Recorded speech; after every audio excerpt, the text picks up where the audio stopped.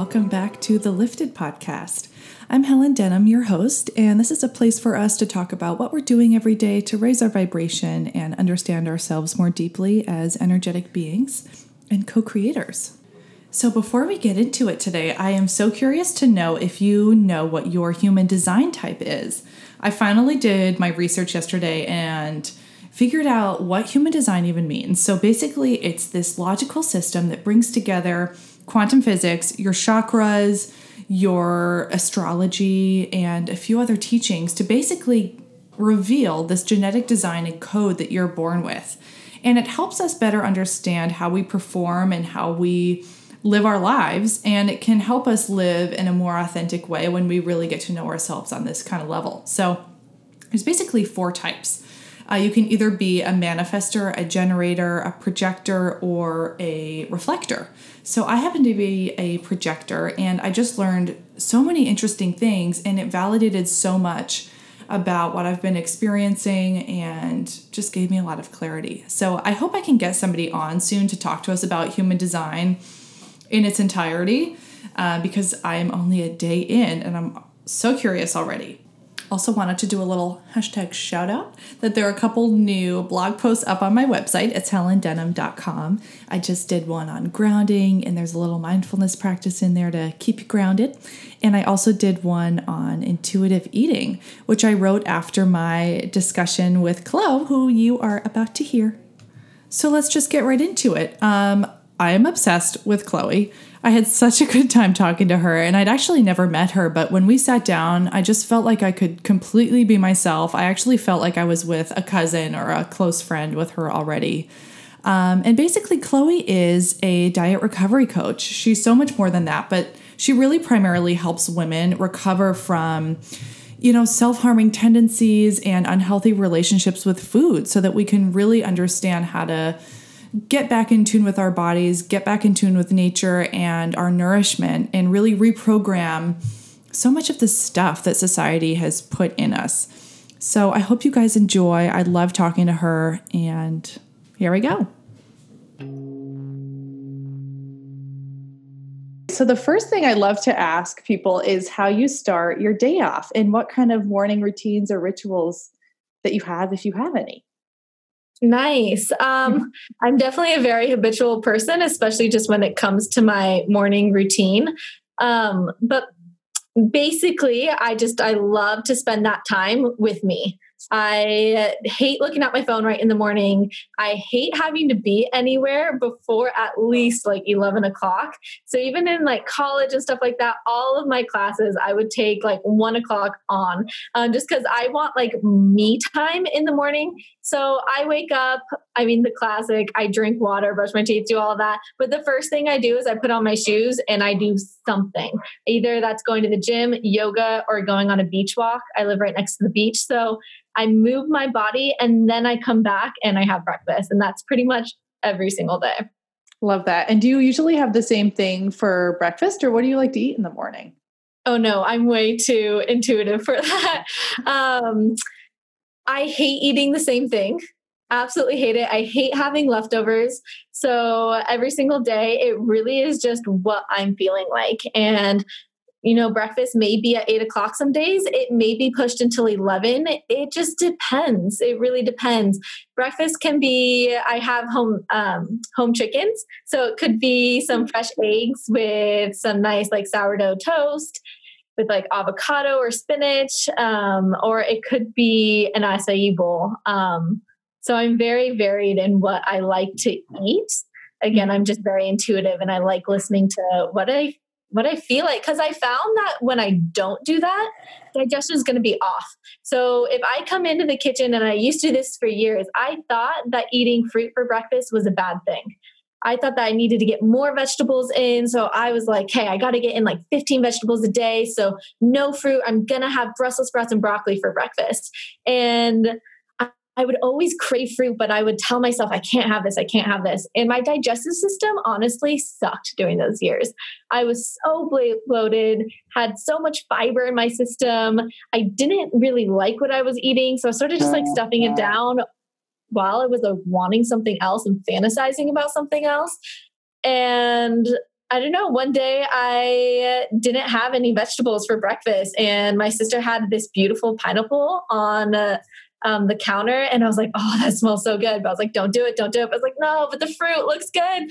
So I opened up the pineapple and I had it, and I was like, "What have I been doing? Fruit is amazing!" Instantly from that day, my digestion felt great. So here's my thing: as long as I listen to my digestive system and what I want, I eat that because I know if I go against it, I'm not going to be a happy person. Yeah, absolutely. And how do you feel like you are able to tap into your intuition like that? Because I think so many of us are programmed to think we need to have breakfast at this time of the day. We need to be eating this. How did you come about trusting your intuition a little bit more? This radical thing called listening. And so many people don't do it in this day and age. We are constantly bombarded by things coming at us.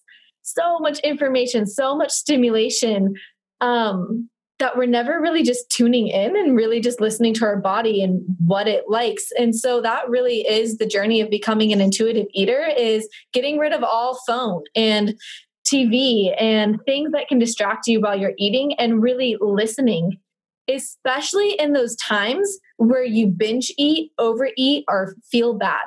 And those are the times, especially when we like to run away. We like to numb out on Netflix right after we numbed out on a thing of ice cream, because it's like going from one numb to the other.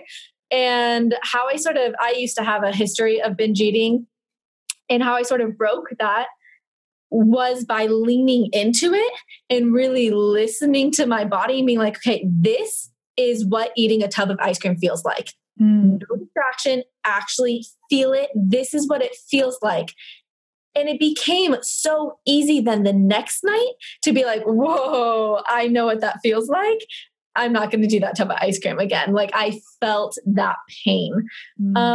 So it's a long journey. It's a process of just continually being open to really non-judgmentally listening to your body and what it says. And why do you think that we tend to overeat, especially as an American society? Like, what is that? Why do we binge eat like this? Because so many people have an issue with it. It really depends. I actually just wrote a post on Instagram about this the other day. I pinpointed 3 different reasons. One, I really want to call out, because this is, especially in my line of work, I work with people who have been chronic dieters their whole life, orthorexia, anorexia, disordered eating, restricting. Mm-hmm. And it's so funny because people go, oh, but I overate, so now I shouldn't eat food and I'm such a bad person. And I go, no, your body is smart. It's really smart for binge eating at night, because you gave it no food during the day, and we need food to survive. So I see that a lot of women are binge eating at night simply because they're skipping breakfast, they're skipping lunch, they're skipping out on their calories. They get to the end of their night and their body is craving food. So it's an evolutionary response. And that's really hard to fight, this thing that has been wired in us for millennia to eat, to survive. So I think that is one of the biggest reasons, is this subconscious or conscious restriction of food throughout the day. Mm-hmm. And I read that post, and I love that you talk about relating our self-worth to food and placing our worth on our food. Can you talk about that a little bit more? Yeah. I think diet culture has really pushed on us this idea of good food, bad food, and i.e. that sort of turns into good person, bad person. We've given morals to food, which is really weird. A food is not innately morally good or bad, and you are not a sinful person for eating food. But diet culture has really promoted this. Oh, you're such a good person. You're a successful person. You're productive. You're sexy. You're this and this and this. If you restrict your food, or if you eat celery or a salad instead of having what you really wanted, which might have been a sandwich or a curry or whatever it is. And so I think a lot of women are just really getting caught in this idea of, oh, it's bad to eat those type of foods. And if I want to be a good, perfect little wife or a good, perfect little, woman in this world, I need to follow these rules of eating just perfect, clean food that's not going to make me gain weight or that is quote unquote clean and pure. And so, yeah, I don't know. I'm like, there's a lot more too that I can dive into that, but that makes a lot of sense. From my experience too, I've had disordered eating in so many different ways. And it was a lot about making myself smaller and feeling more attractive because I'm a really tall person. Like I'm 5'9", which is pretty tall for a girl. So from the beginning, it was about making myself feel smaller and more up to societal standards, as well as exhibiting control. Like if I can be this skinny, it shows that I have control in my life. And then it turned into this backfiring because the more control that I wanted and the more restriction, the more stressed I would get, which would cause me to binge eat. So it's like this crazy cycle. Well, and what's crazy is that moment that you said right there, that moment of sort of like you're walking into the coffee shop and it's sort of like, haha, everyone, they're so lazy. They're so weak. They're eating croissants for breakfast. Like all I need is my black coffee. And it sort of gives us this sense of pride, this like, oh yeah, I am defeating humanity almost, like I'm defying my body and what it needs. And we see it as a I'm greater than thou type of thing. And we get a high off of that. Mm-hmm. Now, unfortunately, like you mentioned, that does not last. And then we end up having a lot of problems and it becomes sort of an obsession after. But I think that's where a lot of us sort of get caught into it. And I definitely remember feeling this, but like, oh, I'm so good. I don't need to touch the bread basket when we go out and I don't have to have dessert. Look at me. I have control. I'm so great. And that's dangerous. It's really dangerous because it's a slippery slope into the disordered eating. Absolutely. So following kind of the flip side of that. So in allowing ourselves to have freedom with food and a loving relationship with food, how do we also avoid going overboard and going into an unhealthy pattern on the flip side where we're so uncontrolled that we're not really paying close attention to what we're eating? How do we find this balance between the two so that we're being healthy at the same time? Yeah, I do want to say that for girls who are listening or boys, who have dealt with a past eating disorder and who have restricted for a long time, I'm not going to lie, you're going to go to the other extreme. That's just, it's part of the process. It's part of healing. And that's almost what you need to do. Your body needs to feel like it is safe and that food is around.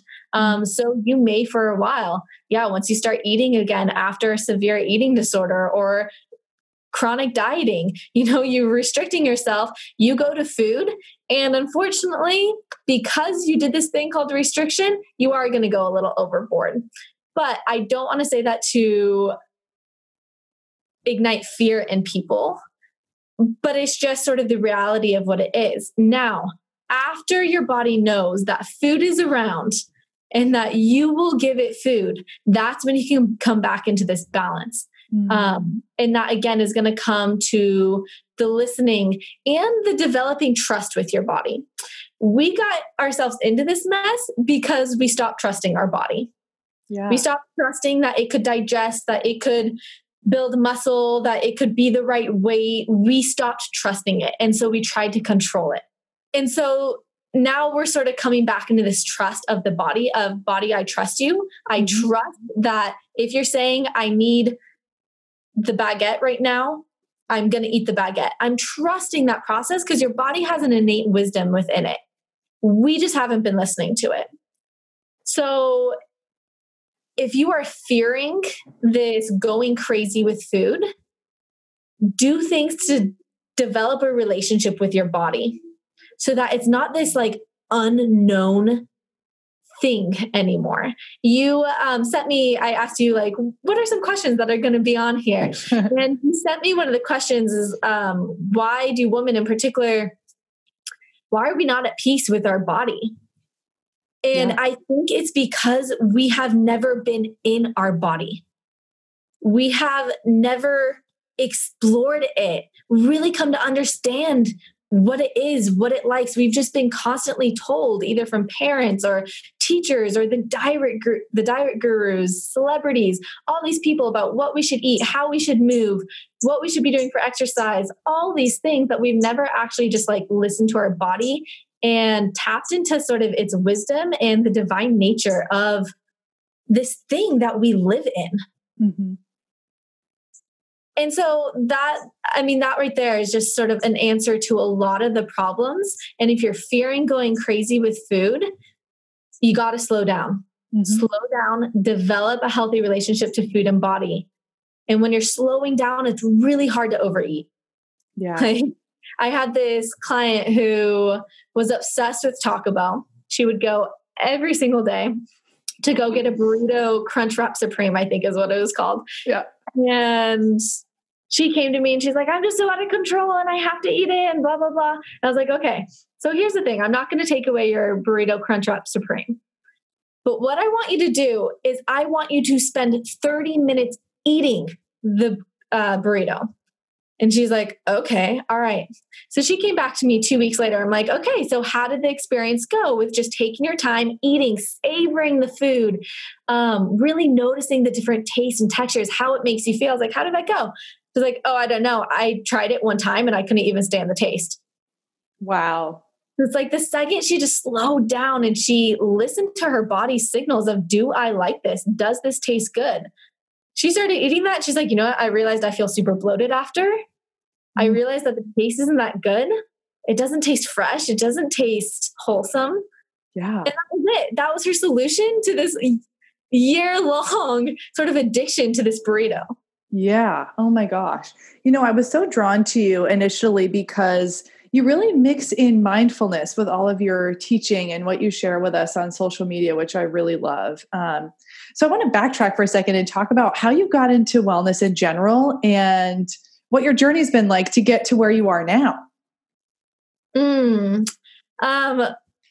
I'll try and make it short, but give good information. My journey started when I was 8 years old and I developed this thing called vitiligo, which is this condition where I get white spots on my skin. So it's sort of, if you're familiar with what Michael Jackson had vitiligo. Mm-hmm. And so I grew up with this spotted skin, which definitely impacted my self-esteem growing up. And I felt very different and very secluded from everyone else. And I remember one day in 6th grade, sitting down on a bench, watching everyone at recess play. And I remember thinking, if my skin isn't perfect, my body has to be.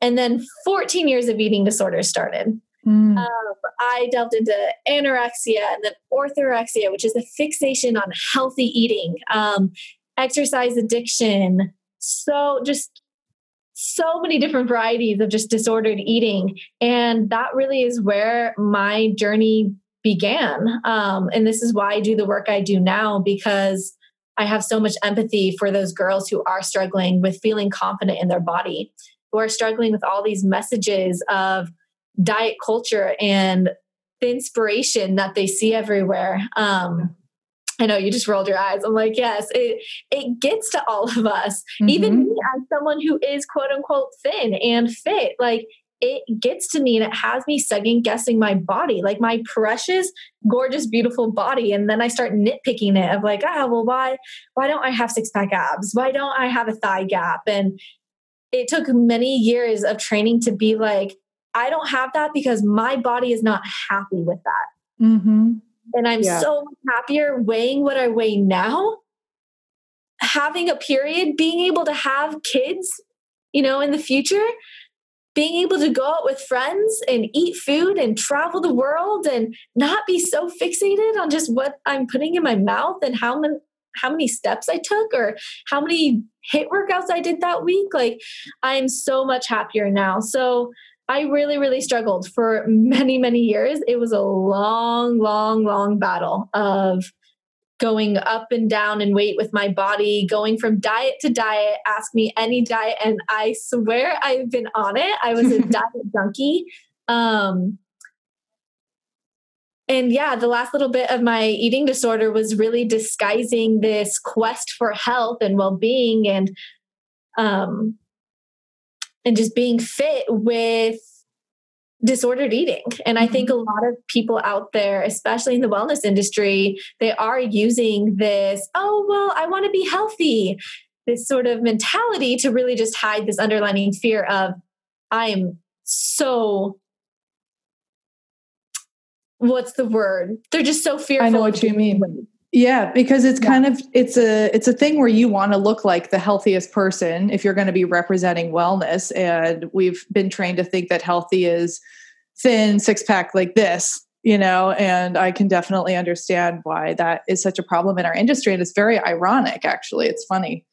I also want to be ironic. I look at so many girls on their page and they're like, oh my gosh, look at me. And I'm at fault. I'm not going to lie. I've been at fault for this myself. Oh yeah. Same. But it's like you put up this picture of you and your 6-pack abs. And I'm like, you know what? That's so disingenuous because I know you don't have a period. With your past history of eating disorders, with your low body fat percentage, and with like you being a raw vegan, like I know that your bones are brittle. Your hair's got to be sort of falling out. You can tell your hair looks like not as voluptuous as it should.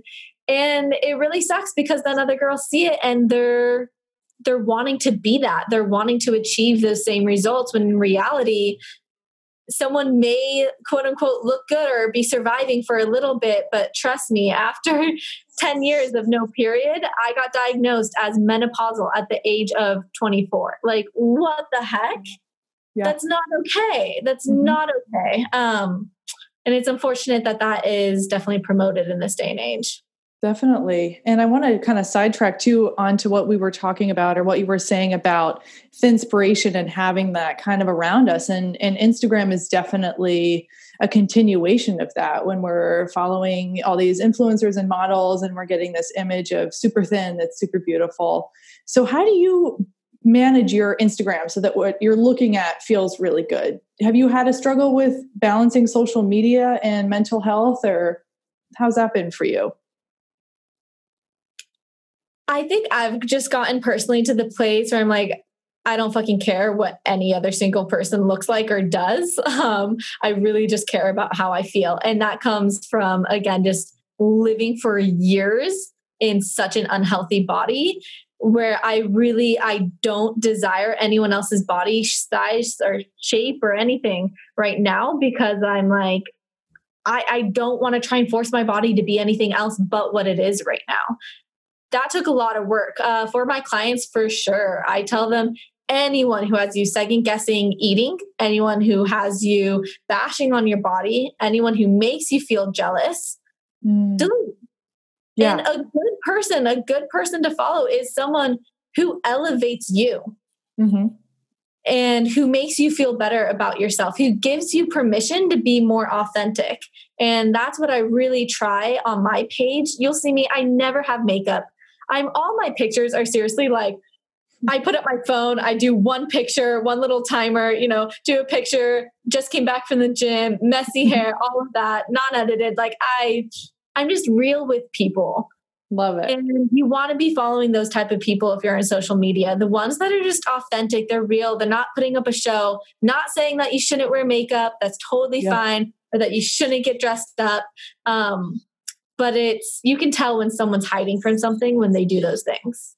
Yeah. And you can read it in your photos and your imagery that it's just literally you. It's just this kind of frequency that comes off of you, which is so refreshing. And I'm trying to get to, I finally was able to just do like a detox on Instagram of everybody that didn't feel like was serving me and my highest self, if you will, and just kind of wiped all that out. And I feel so much better using it now. And I feel a lot more confident in just putting out a little more realness. But I love that. For people who are really struggling with their body, I say completely get rid of it. Delete it. You don't need it. And this is coming from someone who's built her whole business on this. I rely on people going on social media to get clients and all of that. But I'm the first person to tell people to get off of it. I would get off of it if I had a choice. I'm really trying to build my business. I have been able to share, I hope, a good positive message on it. But in the end of the day, I want people to be more present in their life, more present with what is actually going on with their community, the people around them. That's when we heal. We don't heal from watching someone's story on how to make granola or do, this next hit workout on Instagram.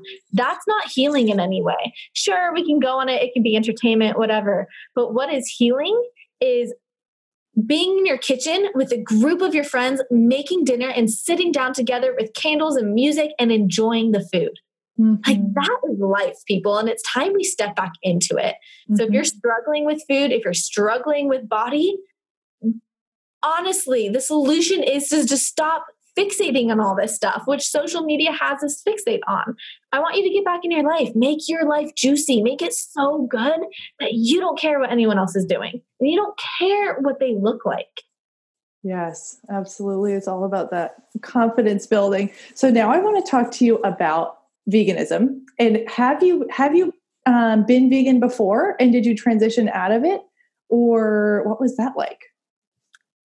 Yeah. So I told you I was excited to talk about this. Yeah.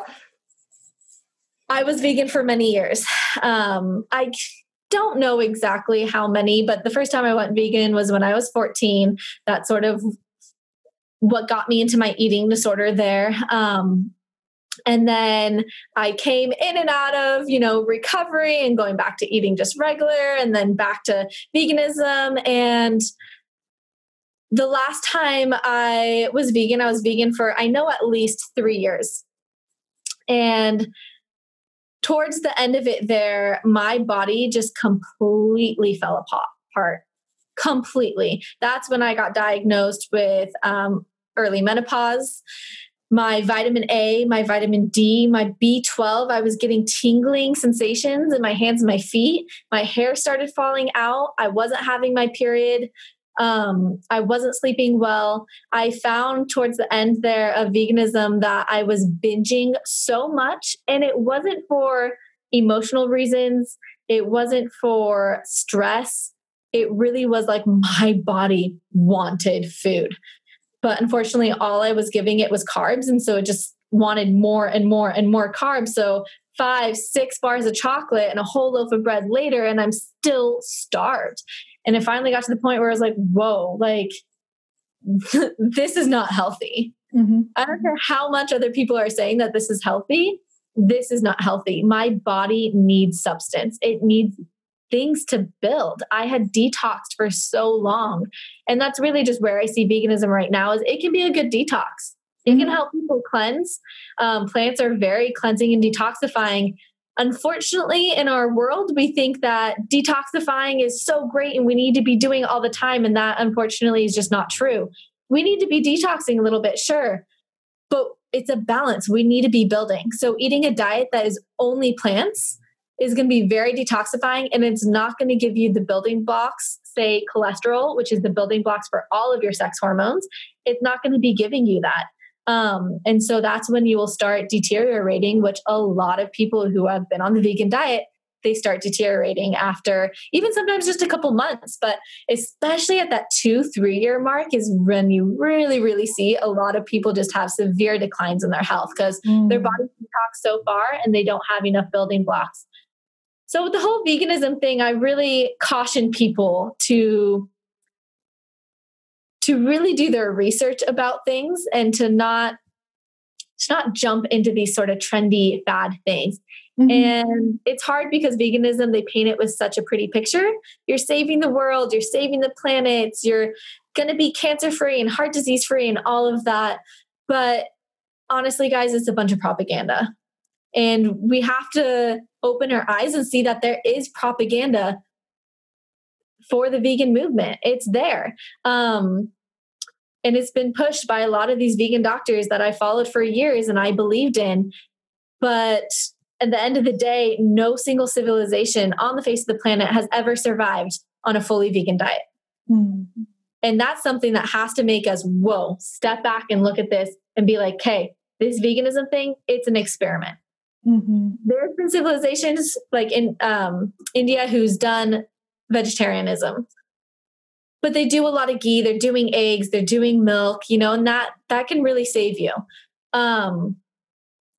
But as far as completely plant-based, it didn't really exist. Yeah.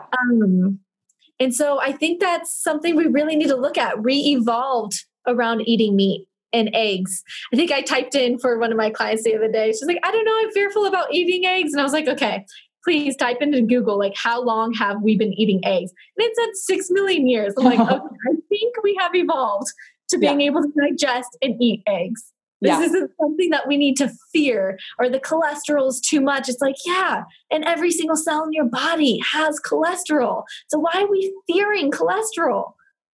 Right. Yep. So this is a controversial topic because I know a lot of people get sensitive about this for 2 points mostly. And I am not vegan. I kind of went through the same thing where I was like totally sold on it being save the world. This is going to be good for you. And then I just didn't feel good. So I don't eat a vegan diet anymore. I eat anything.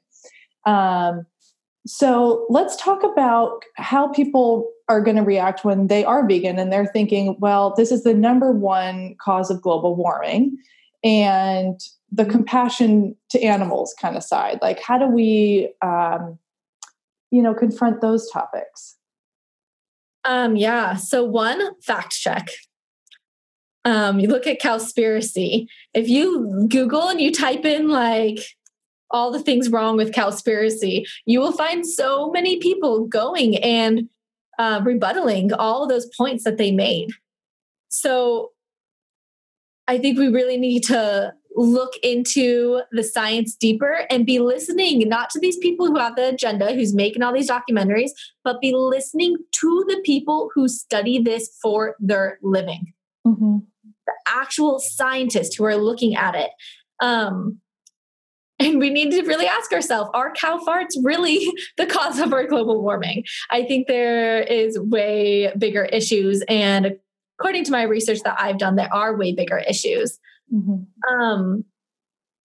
It seems like the deforestation to hold the livestock is what's really causing a huge issue.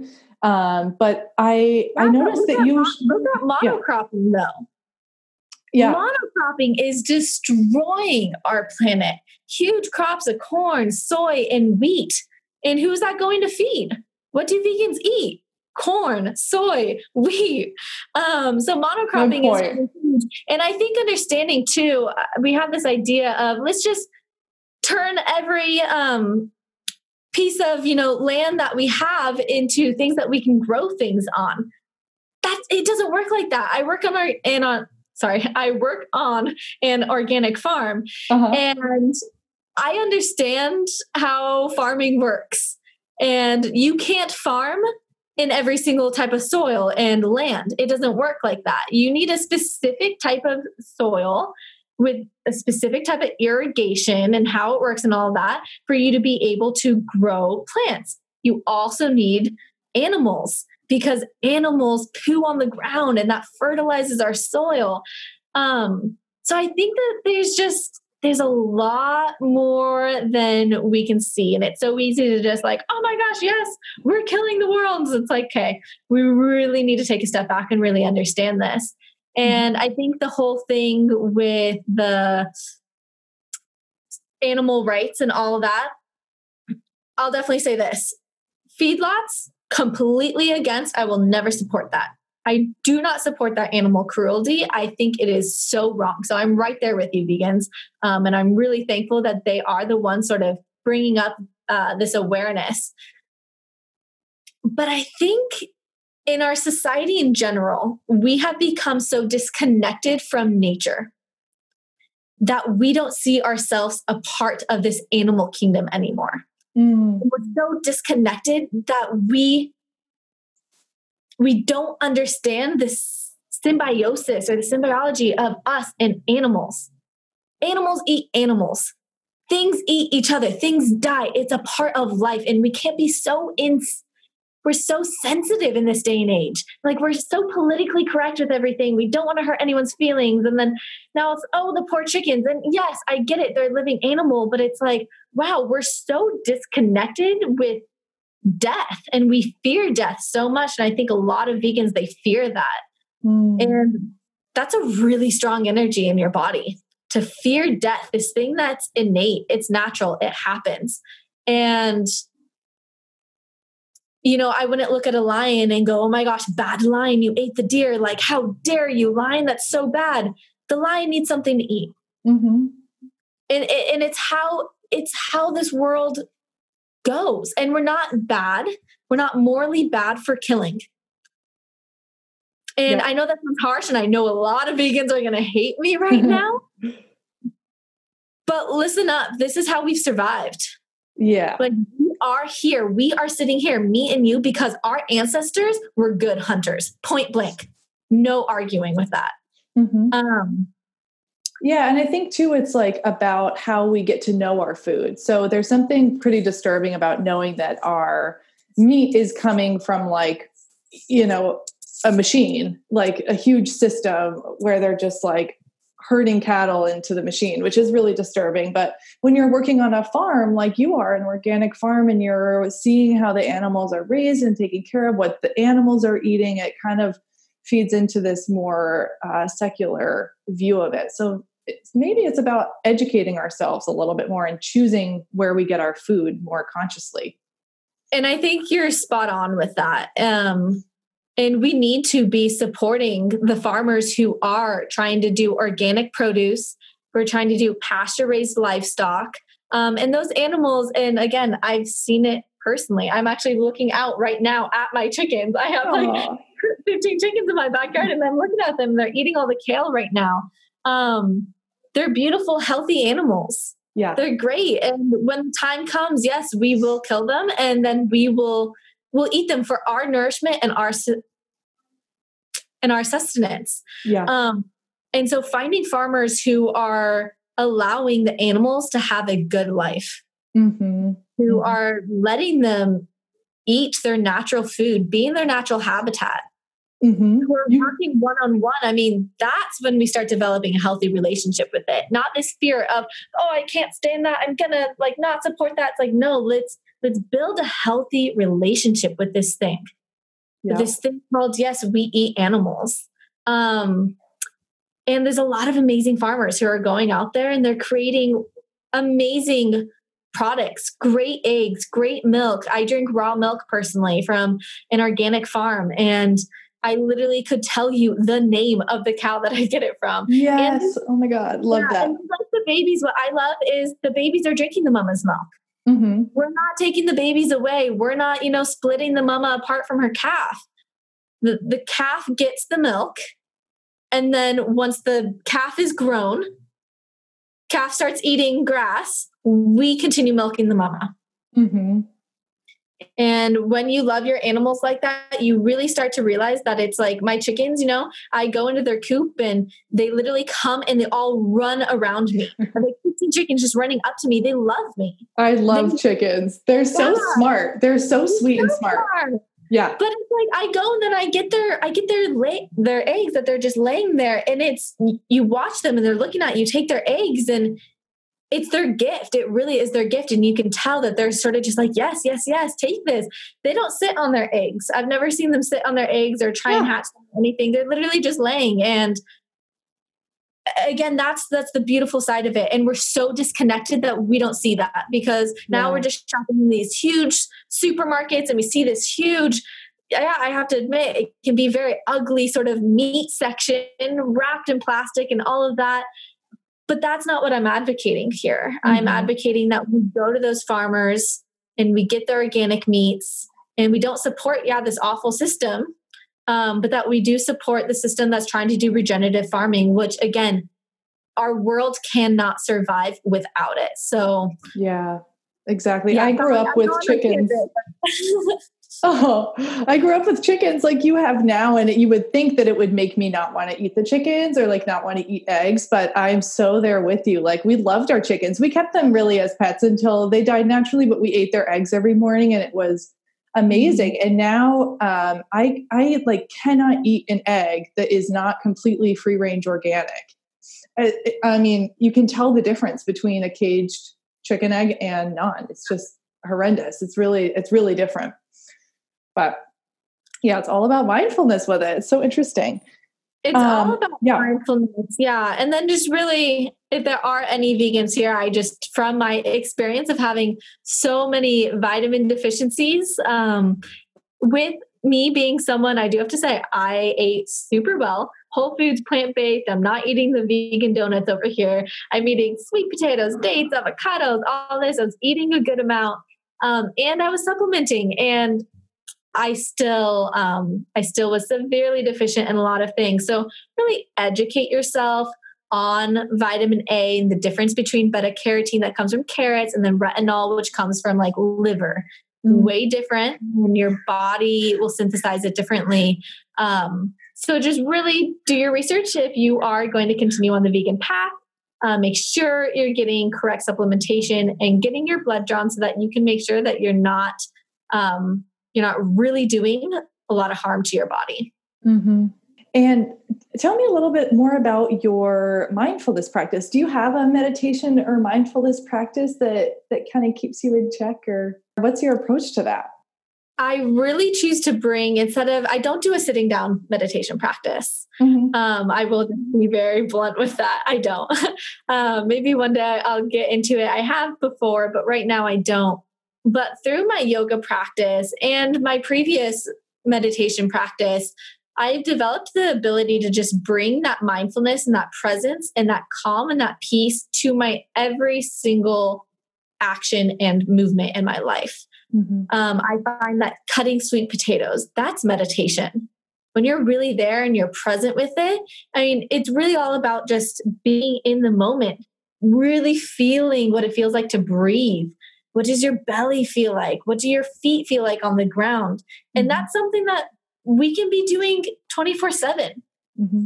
And I think a lot of people are really thrown off by this idea of, I have to spend 20 minutes in the morning and 20 minutes at night, like doing my meditation. And people are really scared by that. And I think, great, you don't necessarily have to do that. Yeah. But what I want you to do is to really be training your brain constantly to be here and to be present. Mm-hmm. Mm-hmm. And to evoke this mindfulness into your whole day. Yeah, definitely. I do one, I kind of am the same way. I think it depends on everybody's personality type too. I tend to be like a little anxious. And I need to let myself run with my thoughts a little bit. So if I do sit, I don't try to like shut the thoughts down and just kind of let them run. And then when I feel like getting up, I'll get up, or I might not do it for a few days and then I sit down. But I'm always interested to hear about what people's mindfulness practices are, because you are so present and conscious in your choices. So I really appreciate that. Do you sell your food at the, Okay. Oh, go ahead. I was going to say, one of my biggest things too of my quote unquote meditation practice is I call them God walks. And I'm not even religious, but I call them God walks because I used to be, and that used to be my time that I spoke to God. And I would literally just walk for a good hour, bare feet if I can, on the beach, and just I talk out loud. Like I literally do. I close my mouth when I'm walking by someone, but then I go and I'm really just expressing like, and then this is what's happening. And what if I feel this way? And that has been the most therapeutic, beneficial thing for me. And so I still call them my God walks, and I make sure I get at least 2 to 3 of them a week, honestly, into my life, because that's my time to be with no phone, to be with nobody else, and to really just be me and God or the universe or life, whatever you want to call it, great spirit. That's just my time to really just work through my mental processes. And I do that really well when I'm moving. So more of I'm a moving meditation type of girl and not a sit still. Yeah. It's like earthing. It's like grounding. And I think you put it in one of your other posts too about eating animal products as a way to secure our root chakra and keep us grounded to the earth, to keep our systems really naturally in sync, which I thought was a really good way of putting it and made it make more sense. When I was vegan, I was up in the clouds. I feel like a lot of vegans are. We're almost lightheaded in some aspects. You're not really cognitively thinking that well. Now, that sounds really mean, but hear me out. Your brain, because you don't have all of this nutrition, you're very airy. So once I started incorporating animal products back into my diet, I just felt like I was just grounded. Like I felt connected. I was eating dense things. I mean, the monks, the Tibetan monks, what were they eating? Plant-based diets. Yeah, because they were trying to elevate into nirvana. But here's my thing. I'm not trying to elevate into nirvana. I'm trying to experience right here and right now. So I want to be eating these grounding foods that are going to sort of bring me back to right here, right now. Yeah, absolutely. I have a weird situation. I can't eat any seafood, period. And I wonder what that's about. That might just be a mental block that I have to get through. But I haven't eaten seafood since I was a little kid. And just going off on a tangent, just thinking like, that's kind of intuitive eating, but I wonder if something's blocking me. Maybe it's too watery for you. Yeah, I have a water sign, so maybe too much water. But a lot of that does have to do with childhood. A lot of us don't like fish, and maybe it was forced upon you, and just taste buds, and that's fine. Where's your history from? Your culture? Well, I'm from Maine, which is funny. We're like seafood central. So, I mean, we've got lobster traps. I grew up on the water, like all of that. Ancestor wise. Oh, let's see. I'm German, Scottish, and English.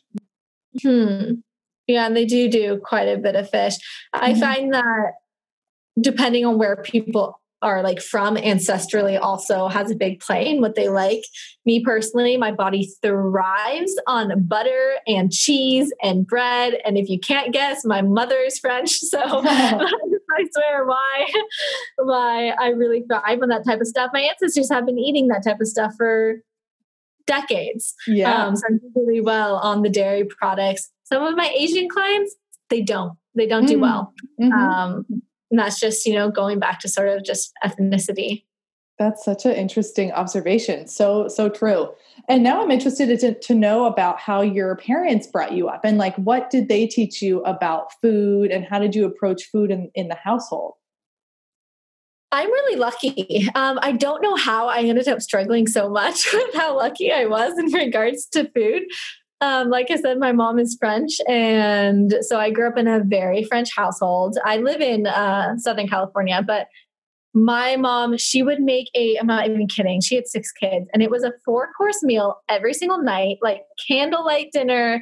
We had like 2 different plates, sometimes 2 different forks. And we ate really well. So I grew up eating lamb tagines with roasted fennel and bread and cheese with pears drizzled in a homemade chocolate sauce. And like, that was like our go-to thing. I remember my favorite food when I was like 8 years old was like Brussels sprouts with soft boiled eggs. Like it was just so French. Really well. So French, I know. My family is very natural and we're very healthy. When I look back at my family history, all of us just died from old age. I'm like, there's hardly any heart disease or cancer or anything in my ancestral family. And my immediate family is just, we're healthy, we're active, we're connected, and we're grounded to nature. That is one thing. My whole, I live on this large property and we got our garden that we're growing. We got outdoor kitchens, outdoor showers. Like we love being outdoors. We love surfing. We love being in nature. So I grew up in a very healthy household with a very healthy relationship to food. My mom doesn't restrict. If she wants a chocolate pastry, she'll get the chocolate pastry. My mom's only thing was, if you're going to splurge, do it right. So like, don't eat the Hershey's bar, like go out and get the nice dark piece of chocolate. So grew up with that healthy relationship and healthy understanding of good food, good wholesome food. But I also grew up with 3 brothers who ended up picking on me a lot. And I think that's where a lot of my sort of disordered eating came from, was when I started growing up into my womanly body and getting curves and having an appetite. And my brothers used to call me lunchbox because I would just eat so much. Oh. And I don't want to blame them. I love my brothers. They're great, but that definitely had a big play into it. So healthy family, just some mean, nasty older brothers. I love them now. We're best friends. Yeah. But I definitely got teased. And so I think that's where a lot of the disordered eating started as well. But those little things stick with us. It's funny they do. But I do have to say, because this will help other people, what pulled me out of it, though, was my sister, who has an amazing relationship to food. She has an amazing relationship to her body. She's never restricted. She's never, over exercised or had this thing. She's just generally a healthy person. And I clung onto her during my recovery. And so that's my advice to anyone who is struggling with food. Find those good role models who are just rocking it in their body. And I'm not talking about the girls who are having the 6-pack abs. I'm talking about the voluptuous, vivacious women who have curves and who are owning it. Like I look back at my friends that I had in college, and like all of them were these very powerful women, because that was just what I needed. That was my medicine, was to see how powerful and strong they were in their body. And that helped me be okay with gaining weight. It helped me understand confidence, sexiness, that doesn't come from 6-pack abs, because these women are damn confident and they're so damn sexy, and they don't have any of that. Mm-hmm, mm-hmm. Yeah, all about the confidence. And what are you reading right now? Do you have any books that are at the top of your list? Yes, I'm reading Alan Levanowitz. It's called The Gluten Lie. And this book is fascinating. I'm only at the beginning, so I can't say too much, but I've listened to a bunch of his podcasts. He is this religious theologian. So he studies religion. And he wrote this book about the sort of correlation between religious dogma and food dogma. And really interesting, like he's talking about these monks back, thousands of years ago. They used to tell the people, you can't eat these 5 grains. And if you want clear skin, you need to eat this expensive supplement that you can buy from me. And if you do this and this and this with your diet, then you will levitate and you will go into nirvana. And it's like, all right, so fast forward to this day and age. If you go keto, if you go paleo, if you buy this expensive spirulina supplement, like X, Y, and Z will happen. So it's really just fascinating hearing sort of how we have turned food sort of into this religious thing of, this is going to be what saves me. And my eternal salvation is rested upon me eating broccoli. And that's where the sort of the sinfulness comes in of like, I'm a bad person for eating the chocolate cake, or, we'll say, oh, it was sinfully good. And it's like, oh, this sort of mentality has really crept up into our diet culture. So that was The Gluten Lie by Alan Levanowitz, and it's absolutely fascinating. Yeah. Oh, that sounds great. Yeah. It's so rooted in shame, all of this stuff. It's just got to be rewired and reworked out of ourselves. Well, and that's from the beginning of time. Yeah. Adam and Eve, they're in the garden. They're perfect. They're connected to God. There's no death. There's no illness. Then what does Eve, the woman, go and do? She goes and she bites into the forbidden fruit, aka she eats. And then all of a sudden, there's all this shame of her body. She hides herself. And now they're susceptible to disease, to illness, to death. They're far away from God, from salvation. And so this is a story that in this Western culture, we have been told over and over again. Even if you're not Christian, you know the story of Adam and Eve. Mm-hmm. And it's really interesting when we really sort of just dive into that of like, wow, the correlation that is here with woman eats food, woman is bad. This is something shameful. Mm-hmm. I mean, this has been indoctrinated into us for a long, long time. Yeah. So this isn't our story that we're carrying. If you're struggling with food, this isn't your story. This is our society, our cultural story. We're all dealing with this. You've just adopted it. It's not your story. Yeah. Oh, that reminds me of, something I had to kind of work out in my brain was when I was having these shameful feelings and thoughts, I would have to ask myself, like, who is speaking? Is it you, or is it society, or is it you, or is it, this shadow version of you that's been created by, what you think is right? That's such a good reminder. Is there a mantra that you have or a piece of wisdom that you kind of keep in your back pocket that you pick up once in a while? I went to go see a hypnotherapist when I was really struggling. And one of the mantras that came out of that still just is stuck in my head was, every day in every way, I'm getting better, better, and better.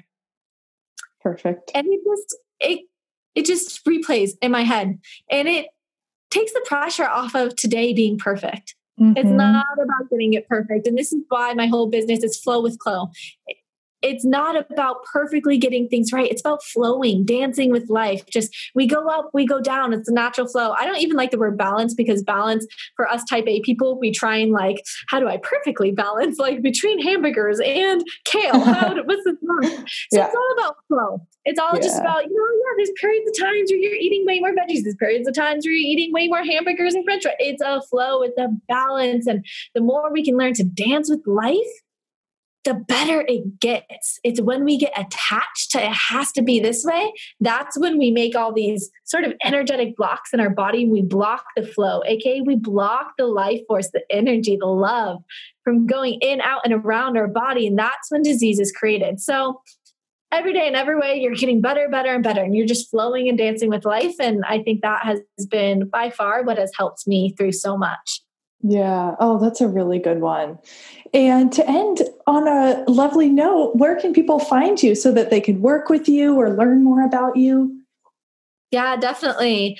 I love Instagram. I am there every day. I've built healthy boundaries with myself on it, but I am there every day posting. So that is Flow with Chloe, FLOWWITHCHLO, Flow with Chloe, and then flowwithchloe.com. And yeah, the best way to get in contact with me, I answer every single one of my DMs. So if you message me or if you email me, I'm right there. And if you have any questions, I'll do it for fun, for free. I'll talk with you for a little bit.